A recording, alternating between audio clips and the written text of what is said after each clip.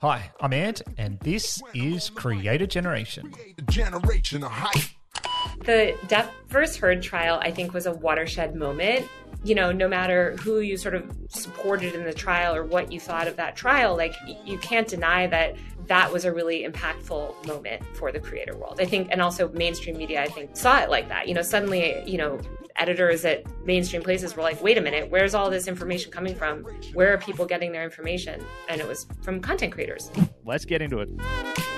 All right, we're back with another podcast episode of Creator Generation. This week, it's our last week. We've got Taylor Lorenz. Taylor is, well, she's a creator, she's a journalist, she's a columnist. Say that too many times. And from the Washington Post, covering technology, online culture. Taylor, welcome to Creator Generation. Thank you so much for having me. I'm excited to be here. I think I did a disservice with a very brief intro. Maybe you can probably save me into a better one. Who are you? What do you do? Yeah. Let's do that. Well, as you mentioned, I cover the online creator world for the Washington Post. I'm a tech columnist. I've been here about 5 months. Before here, I was at the New York Times for several years. Before that, at the Atlantic. I've been covering this world since 2009 when I got into it. I was a content creator myself. I started out just as an independent creator. I got popular on Tumblr and became a blogger, and then got into Instagram and all that. And I've been reporting on this industry for now 13 years, which is crazy and shows how ancient I am. That's a long time considering the age of the online creator ecosystem. Like, the phrase creator economy definitely didn't exist 3 years ago. So 13 years ago, I don't know what terminology we were using back then. Partner. Well, it's the term creator comes from Next New Networks, which YouTube acquired, and YouTube had the partner program. So they were calling their creators partners. When they acquired Next New was like, they sort of pioneered the term creator. So that really happened in 2011. Which is such a better word than influencer. And we could dive into that and go on a tangent, but we won't. The difference between creator and influencer. So, and like you mentioned, and you started as a creator, and what brought you into, you're in the mainstream journalism world, Atlantic, New York Times, Washington Post now. Like, what brought you across from independent creator to the big media world? It's very funny because anybody that knows me for a long time, I mean, the whole first half of my career, I was basically just bashing the New York Times and the mainstream media, I think, as a lot of content creators feel. When I was a blogger, I was writing about things on the internet, and I would see traditional media writing about internet people like myself and my friends and writing about it in this really out of touch way. And I just thought they were horrible idiots. And so I thought that's why I was like, if these people are writing this for the New York Times, I certainly can be a journalist. And it's very funny because as my career has progressed, I now, work for these big places. And I do think they've evolved a little bit, not enough, but a little bit from where they came. And they're trying to understand the world. But I think it's really fun. I think trying to explain this world to a legacy media audience is something I'm really passionate about. I think there are a lot of really great people, YouTubers, right, that speak to an internet audience and kind of speak to people who are already online. But I really want to reach those people that are not and kind of help them understand this world. And so I think, these legacy outlets are a good place to do that. Yeah, so that speaks to your motivation and makes perfect sense, and I love it. But why does the Post and the Times, why are they now looking to talk about this space? Well, I think they desperately want to capture younger audiences, and I think a lot of younger audiences are not, they're not traditionally flocking to legacy media. They're getting their news and information from TikTok and YouTube and content creators, frankly.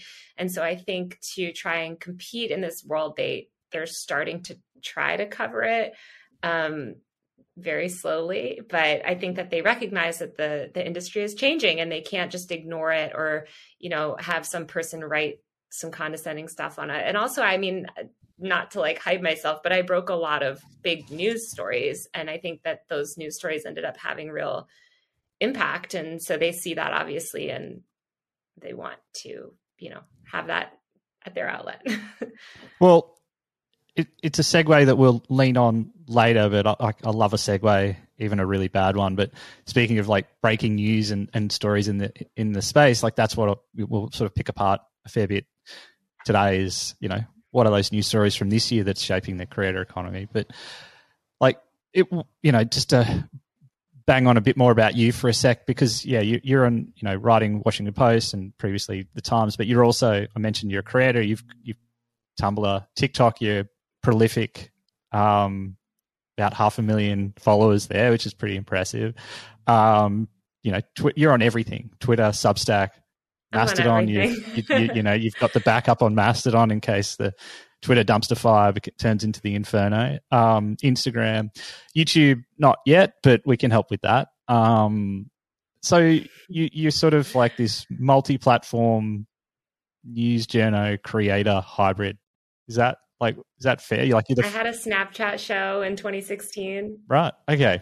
So I think that's good for everyone to get the background. So like Taylor knows her shit, and that's about this space across what the mainstream media is doing, but also really from being a creator and being embedded in the ecosystem. And like I think on your like Insta stories, it's always like 90% of it's memes and like just the internet, like, you know, like a portal into some weird parts of the internet. So it's not just hard hitting news. It's fun and it's reflective of what's going on in the space that you're reporting.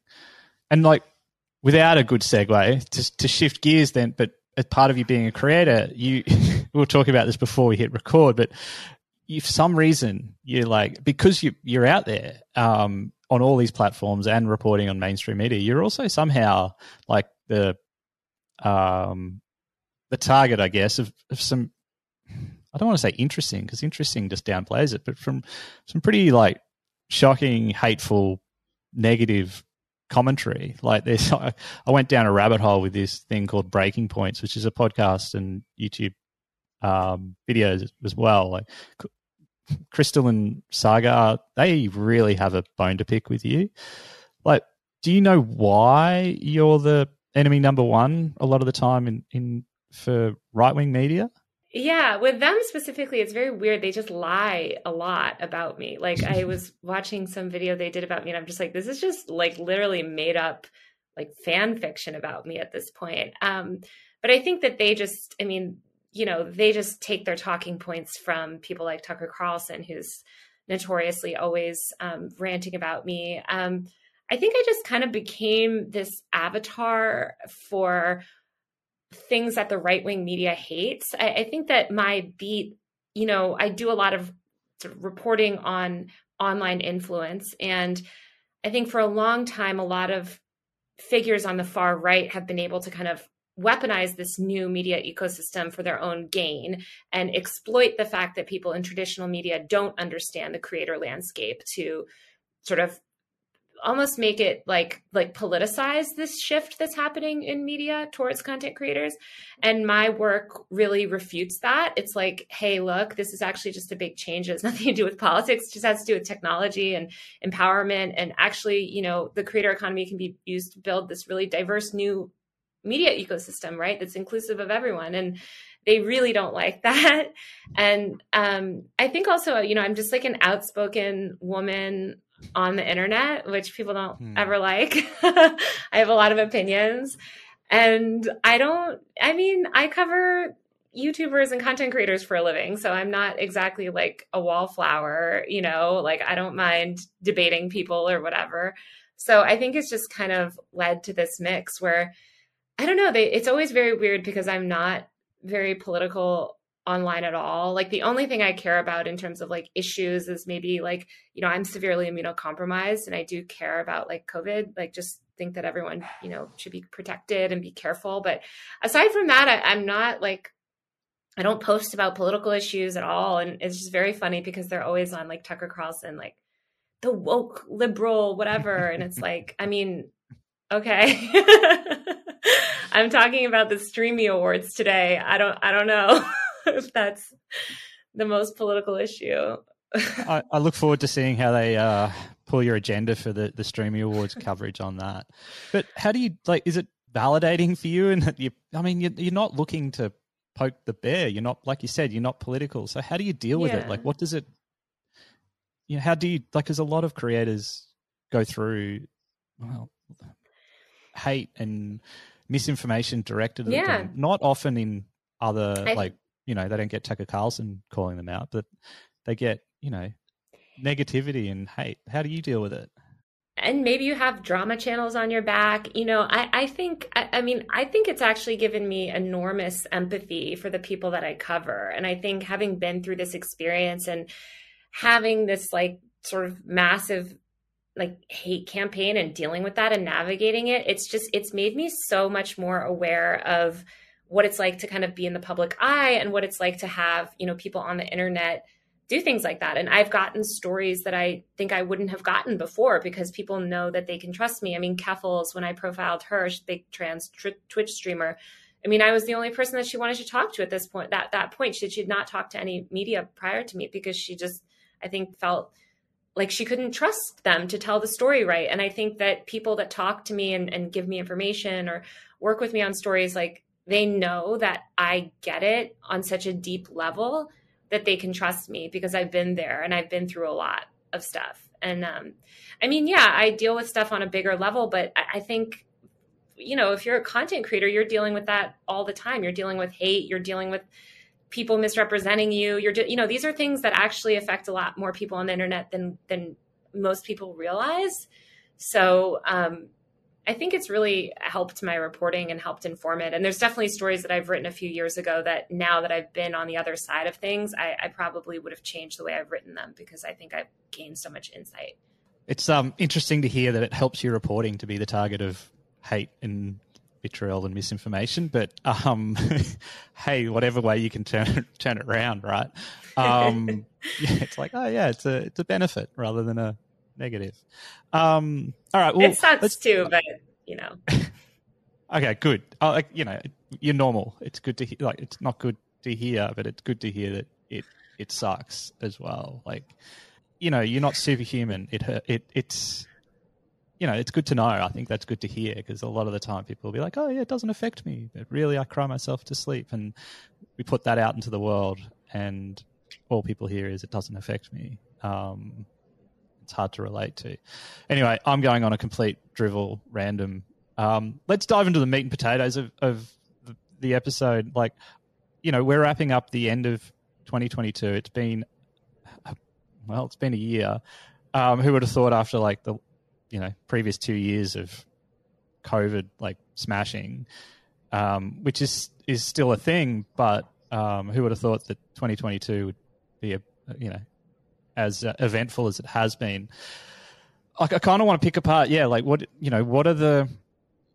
are some of those top stories that you've seen, that you've covered, maybe you haven't covered them, that have really shaped like this creator culture and the creator economy for 2022. And then when we'll sort of pick those apart, and then I wouldn't mind sort of let's crystal ball a little bit where we're going next year.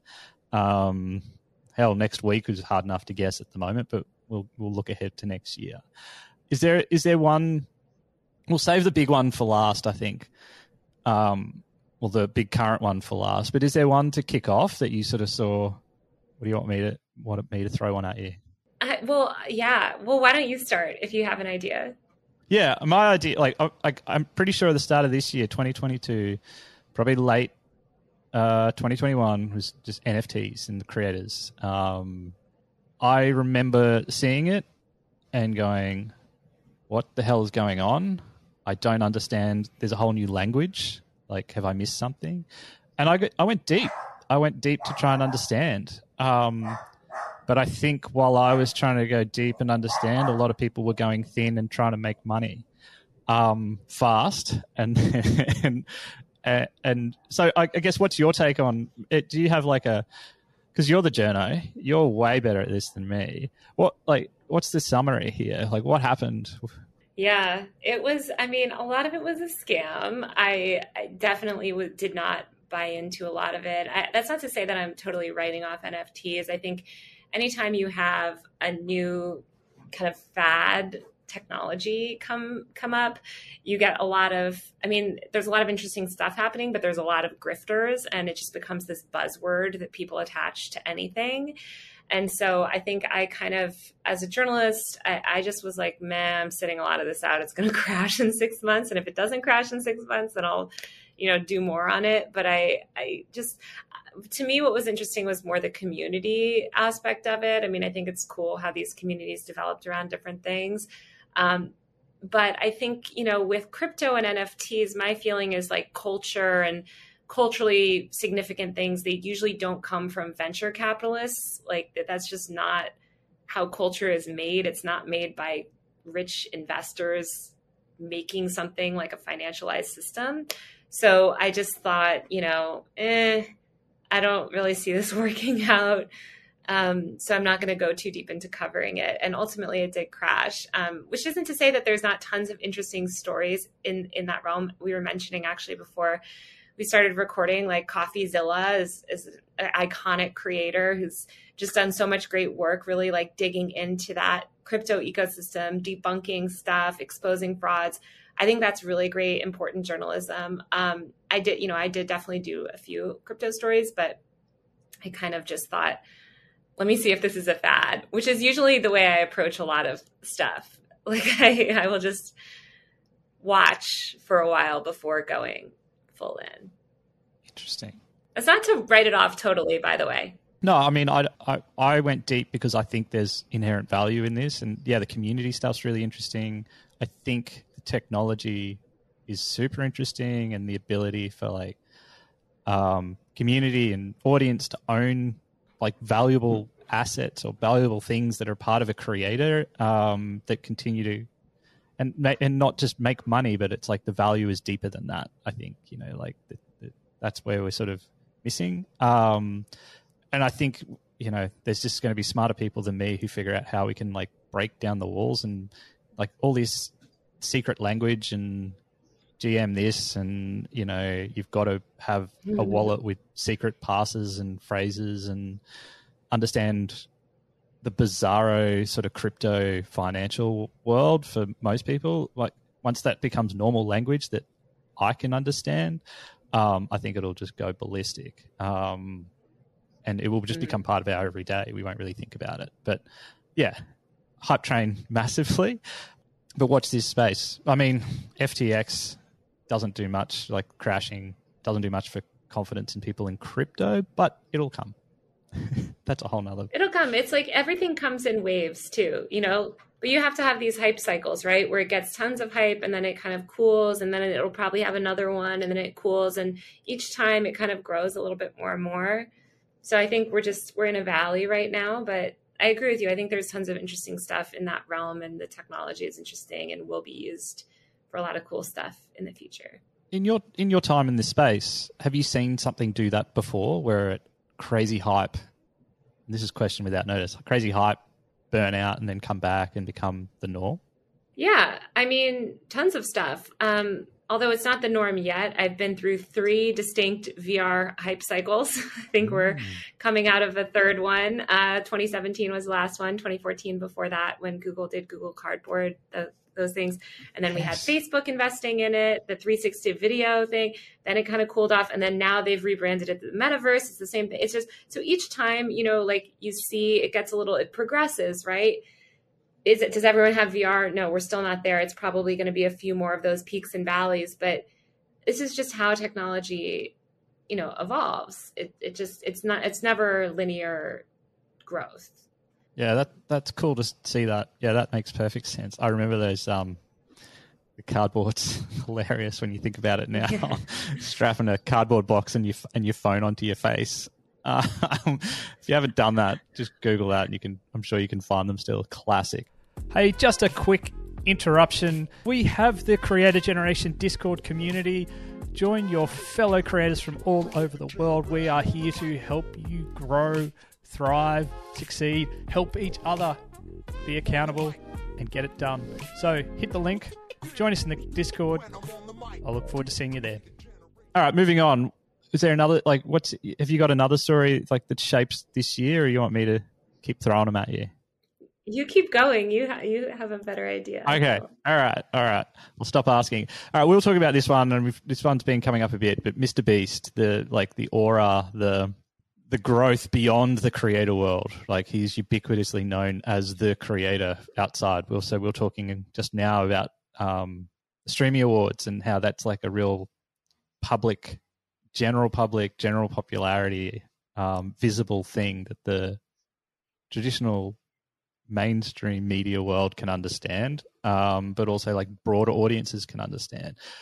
But like, it's undeniable, like, that everything that he does is a big news story within the creator economy, but now that transcends creator economy, and I think is a good thing for putting a spotlight on the creator economy, but maybe also a bad thing. But we'll come to the bad in a minute. What are your thoughts on the Mr. Beast media empire story? I think it's interesting. I have written a bunch about him over the years. Sometimes critical of him. People always think I'm a Mr. Beast hater. That's very much not true. I think what he's accomplished is amazing. But I think it's also, it's a very specific type of content. I think he's optimized. He's really built like a really insane machine, and it's incredible. And you have to give him credit for what he's done. But I don't know if it's the most achievable example. And I don't know that a lot of people that kind of like copy him are necessarily like, I would love to see a little more creativity. I feel like he's so held up as like the gold standard right now. I see so many kids email me their YouTube channels because they want press coverage. And so many of them are just like, I'm the next Mr. Beast. And you click on their video and they're clearly emulating that. So that he's definitely inspiring a lot of people, but I don't know, I don't know. I would love a little more like diversity and 100%. Do you like if articles are written on Mr. Beast, do you think, like, from a, Washington Post or just mainstream media, do they get the clicks? Do they get the views? Like, is that something that it kind of depends. It depends. I wrote a big piece on Mr. Beast's empire, speaking to a lot of former employees at his company. I spoke to over a dozen, or around a dozen former employees. It might have been 11, when I was at the New York Times. And it did get read, but I don't think it was necessarily by his fans. I think it depends on the story you're writing. If it's a critical story, fans don't love it. I think if you're writing a story like Mr. Beast is awesome, he released a new burger, yes, people are going to click. I write features, so my stories are, I have to dig a little bit deeper. But I mean, look, he's a major celebrity. Like, he's very famous. So, I think he's worth covering. He's built my feeling is like he's built this business and it should be looked at as a business and covered like a business. And that's why I was interested in his labor practices, which seemed at the time pretty bad and chaotic, although I think he's gotten it way more streamlined. And, people, when I did my story at the Times and I interviewed a lot of former employees, and a bunch of employees were very unhappy. And people were so mad and they're like, oh, you're trying to cancel Mr. Beast. And I just was like, first of all, no, we write about all these companies. 90% of this profile is like so positive. And also, I don't think it takes a genius to think that like, oh, maybe a 23-year-old YouTuber might not, have the most organized company in the world, right? Like, that's just, it's not even like that newsworthy. And actually since then, I think he's hired a lot of, he's really streamlined it. And like, from what I've heard, like hired a lot of kind of like mid-level management, but, it's worth covering how these people are growing their companies. I think if you think about startups, he is one of the most successful startup entrepreneurs. Yeah. And I think that's, like, we were talking about this pre-record and bring everyone into the how the sausage is made. But yeah, like, Mr. Beast is fantastic. He's carved out his niche.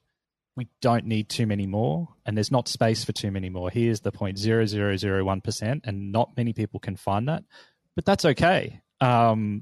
like the internet and the creator world is for everyone, and like you can and should build really interesting, successful channels and businesses around. I think I use the example of plants that only grow in water, but there's so many niches upon niches. You know, if you think of gaming, there's so many sub niches.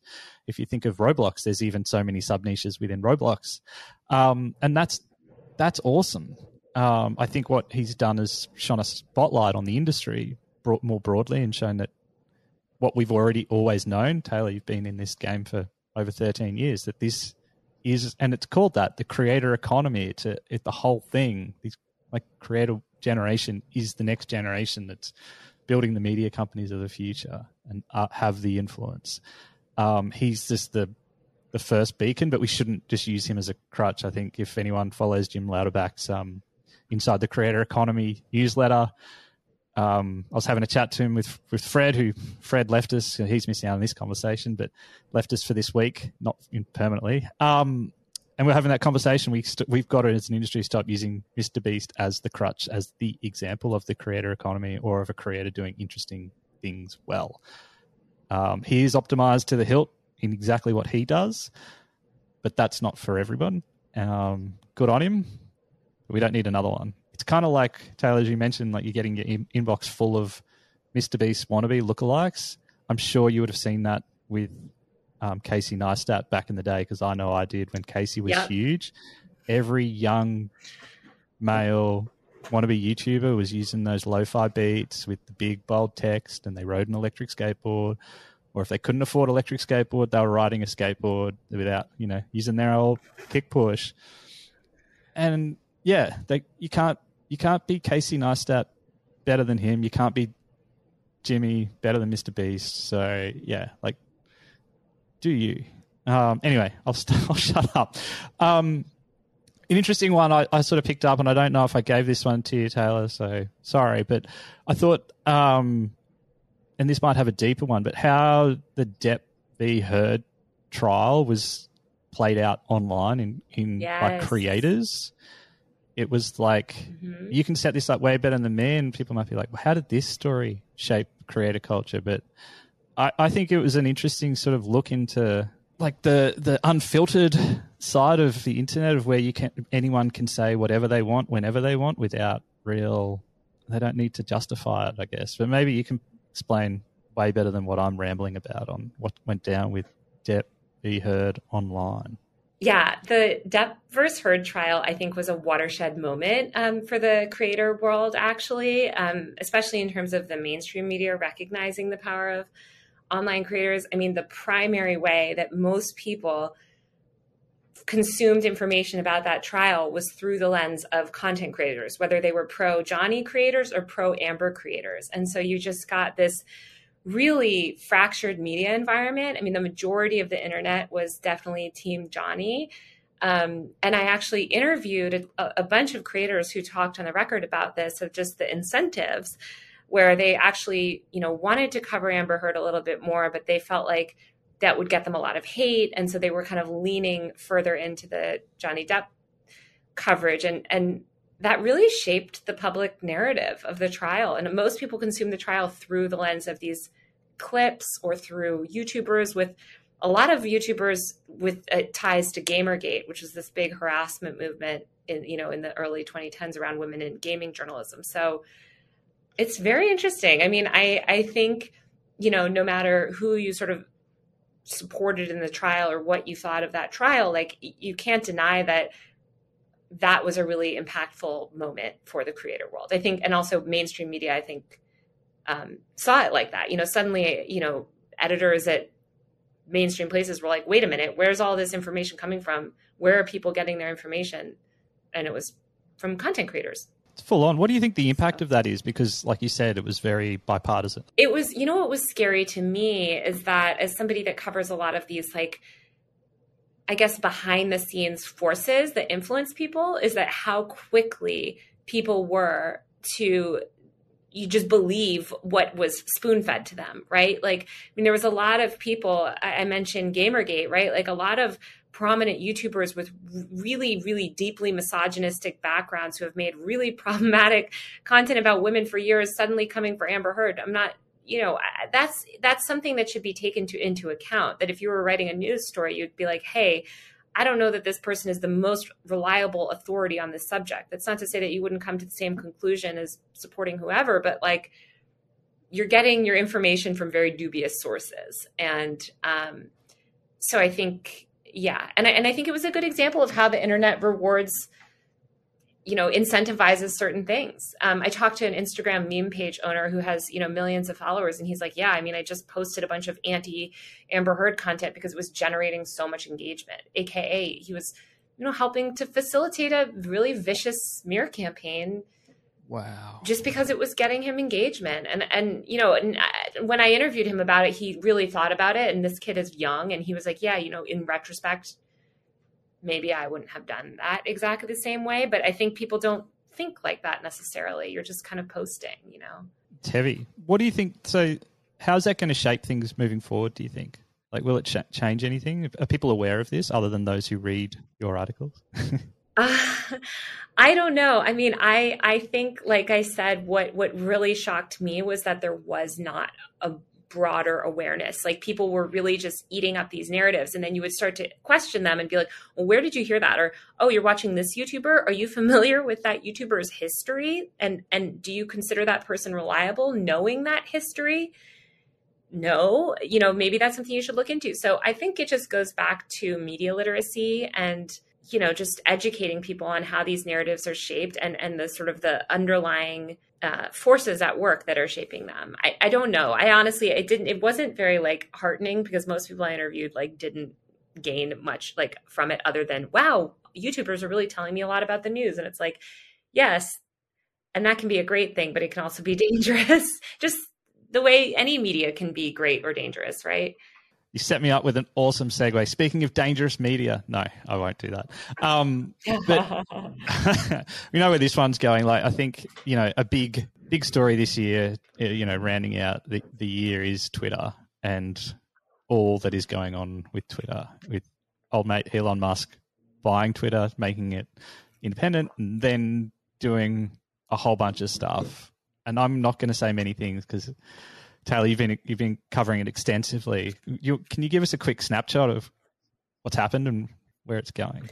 Yeah, it's a disaster. Yeah, it's really wild. I mean, I love chaos as a reporter, but this one is extra chaotic. I mean, Elon bought this platform and he's never run any kind of social platform before. So you're kind of watching him just like speed run every lesson that these platforms have had to learn over the past 14 years or longer.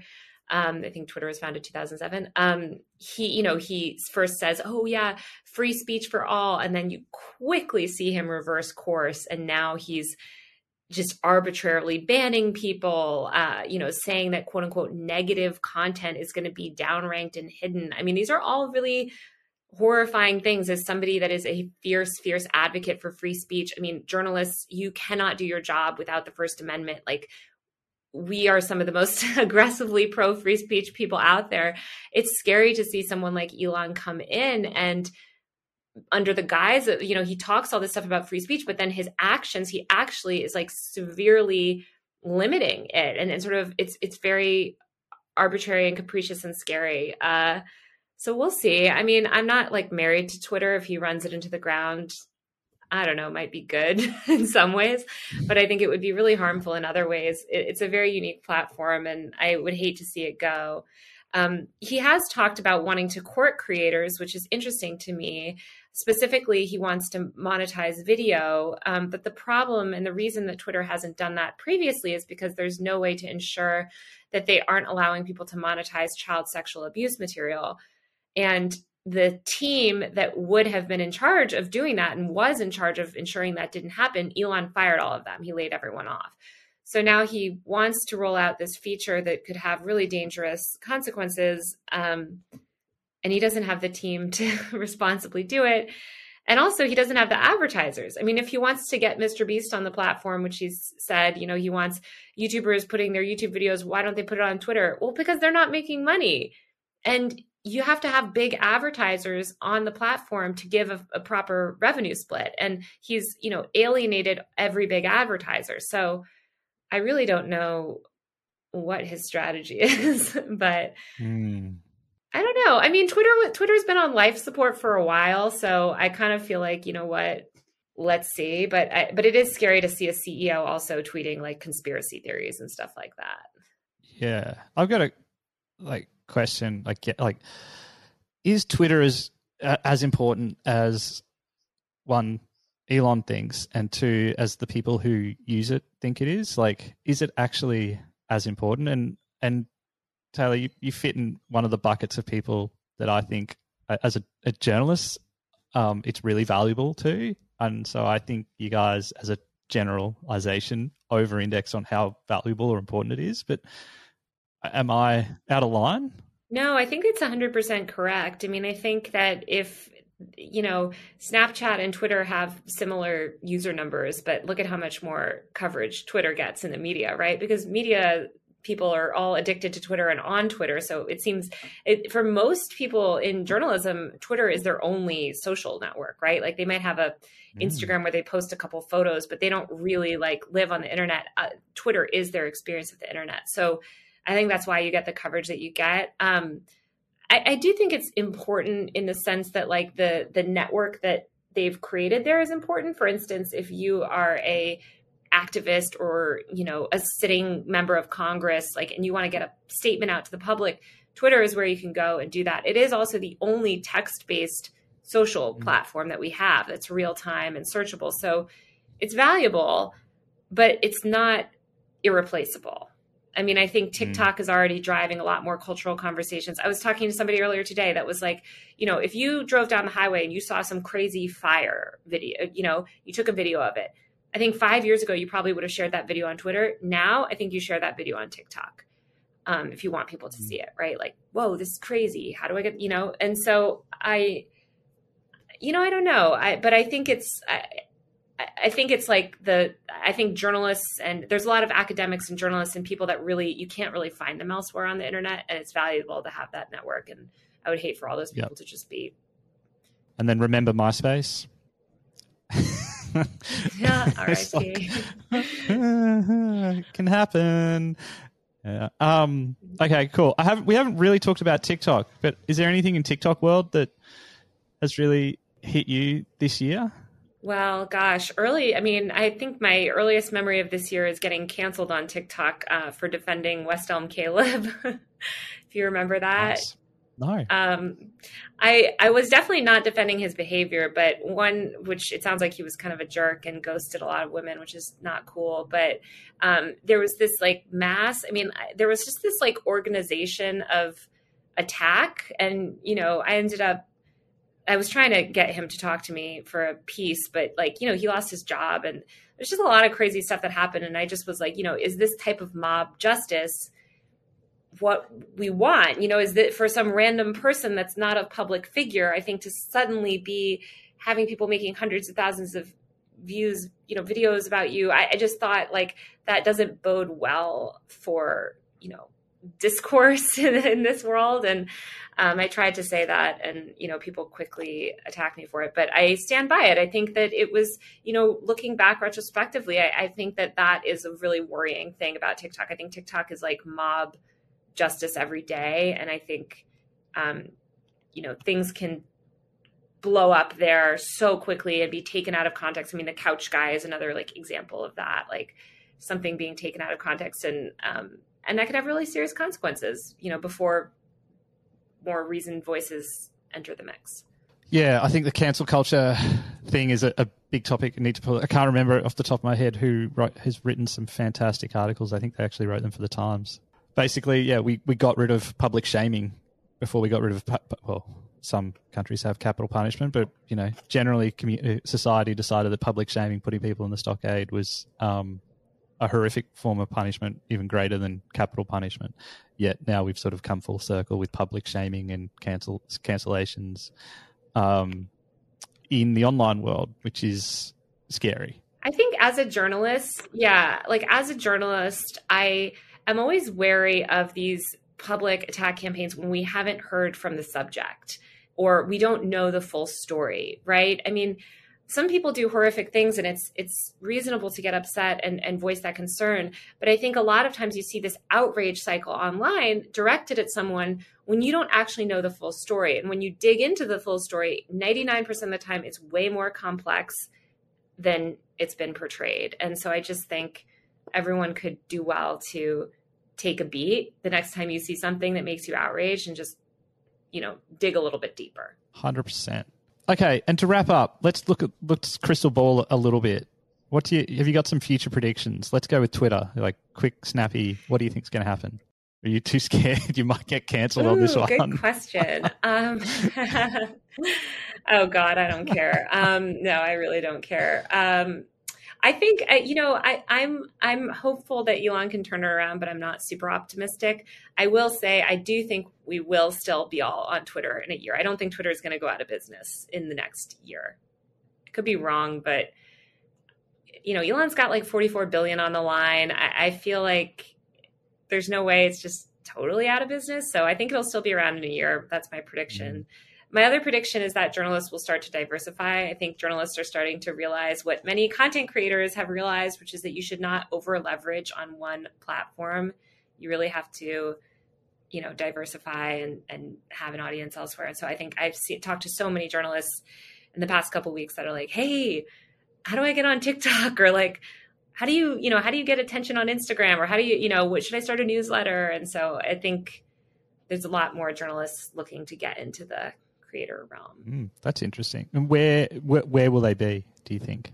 Like, I know you said diversify, but a lot of people are going to Substack. I mean, we're all writers, so I think Substack is like the natural fit. I think I do have some TV friends that are pretty into TikTok, but I think it takes, you have to put yourself on camera, which writers, myself included, notoriously hate.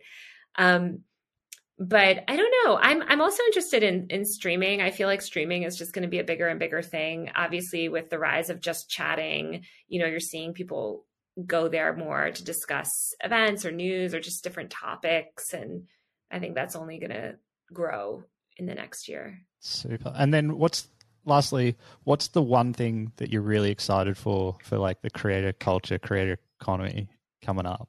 I mean, I would love to see more women in the space, and I'm really excited about, I think when we think of big creators, a lot of people think like Mr. Beast, David Dobrik. It's a lot of men, and there's a lot of really incredible women content creators that are out there that I feel like deserve recognition. And so I'm hoping that 2023 we have, a woman on the top of YouTube at some point. Hopefully not a, super problematic one, but just more women creators in general. I hope that they get their due. Well, as we're recording this, Taylor, so I think, put the flag in the sand because YouTube just dropped their top creators for 2022 list.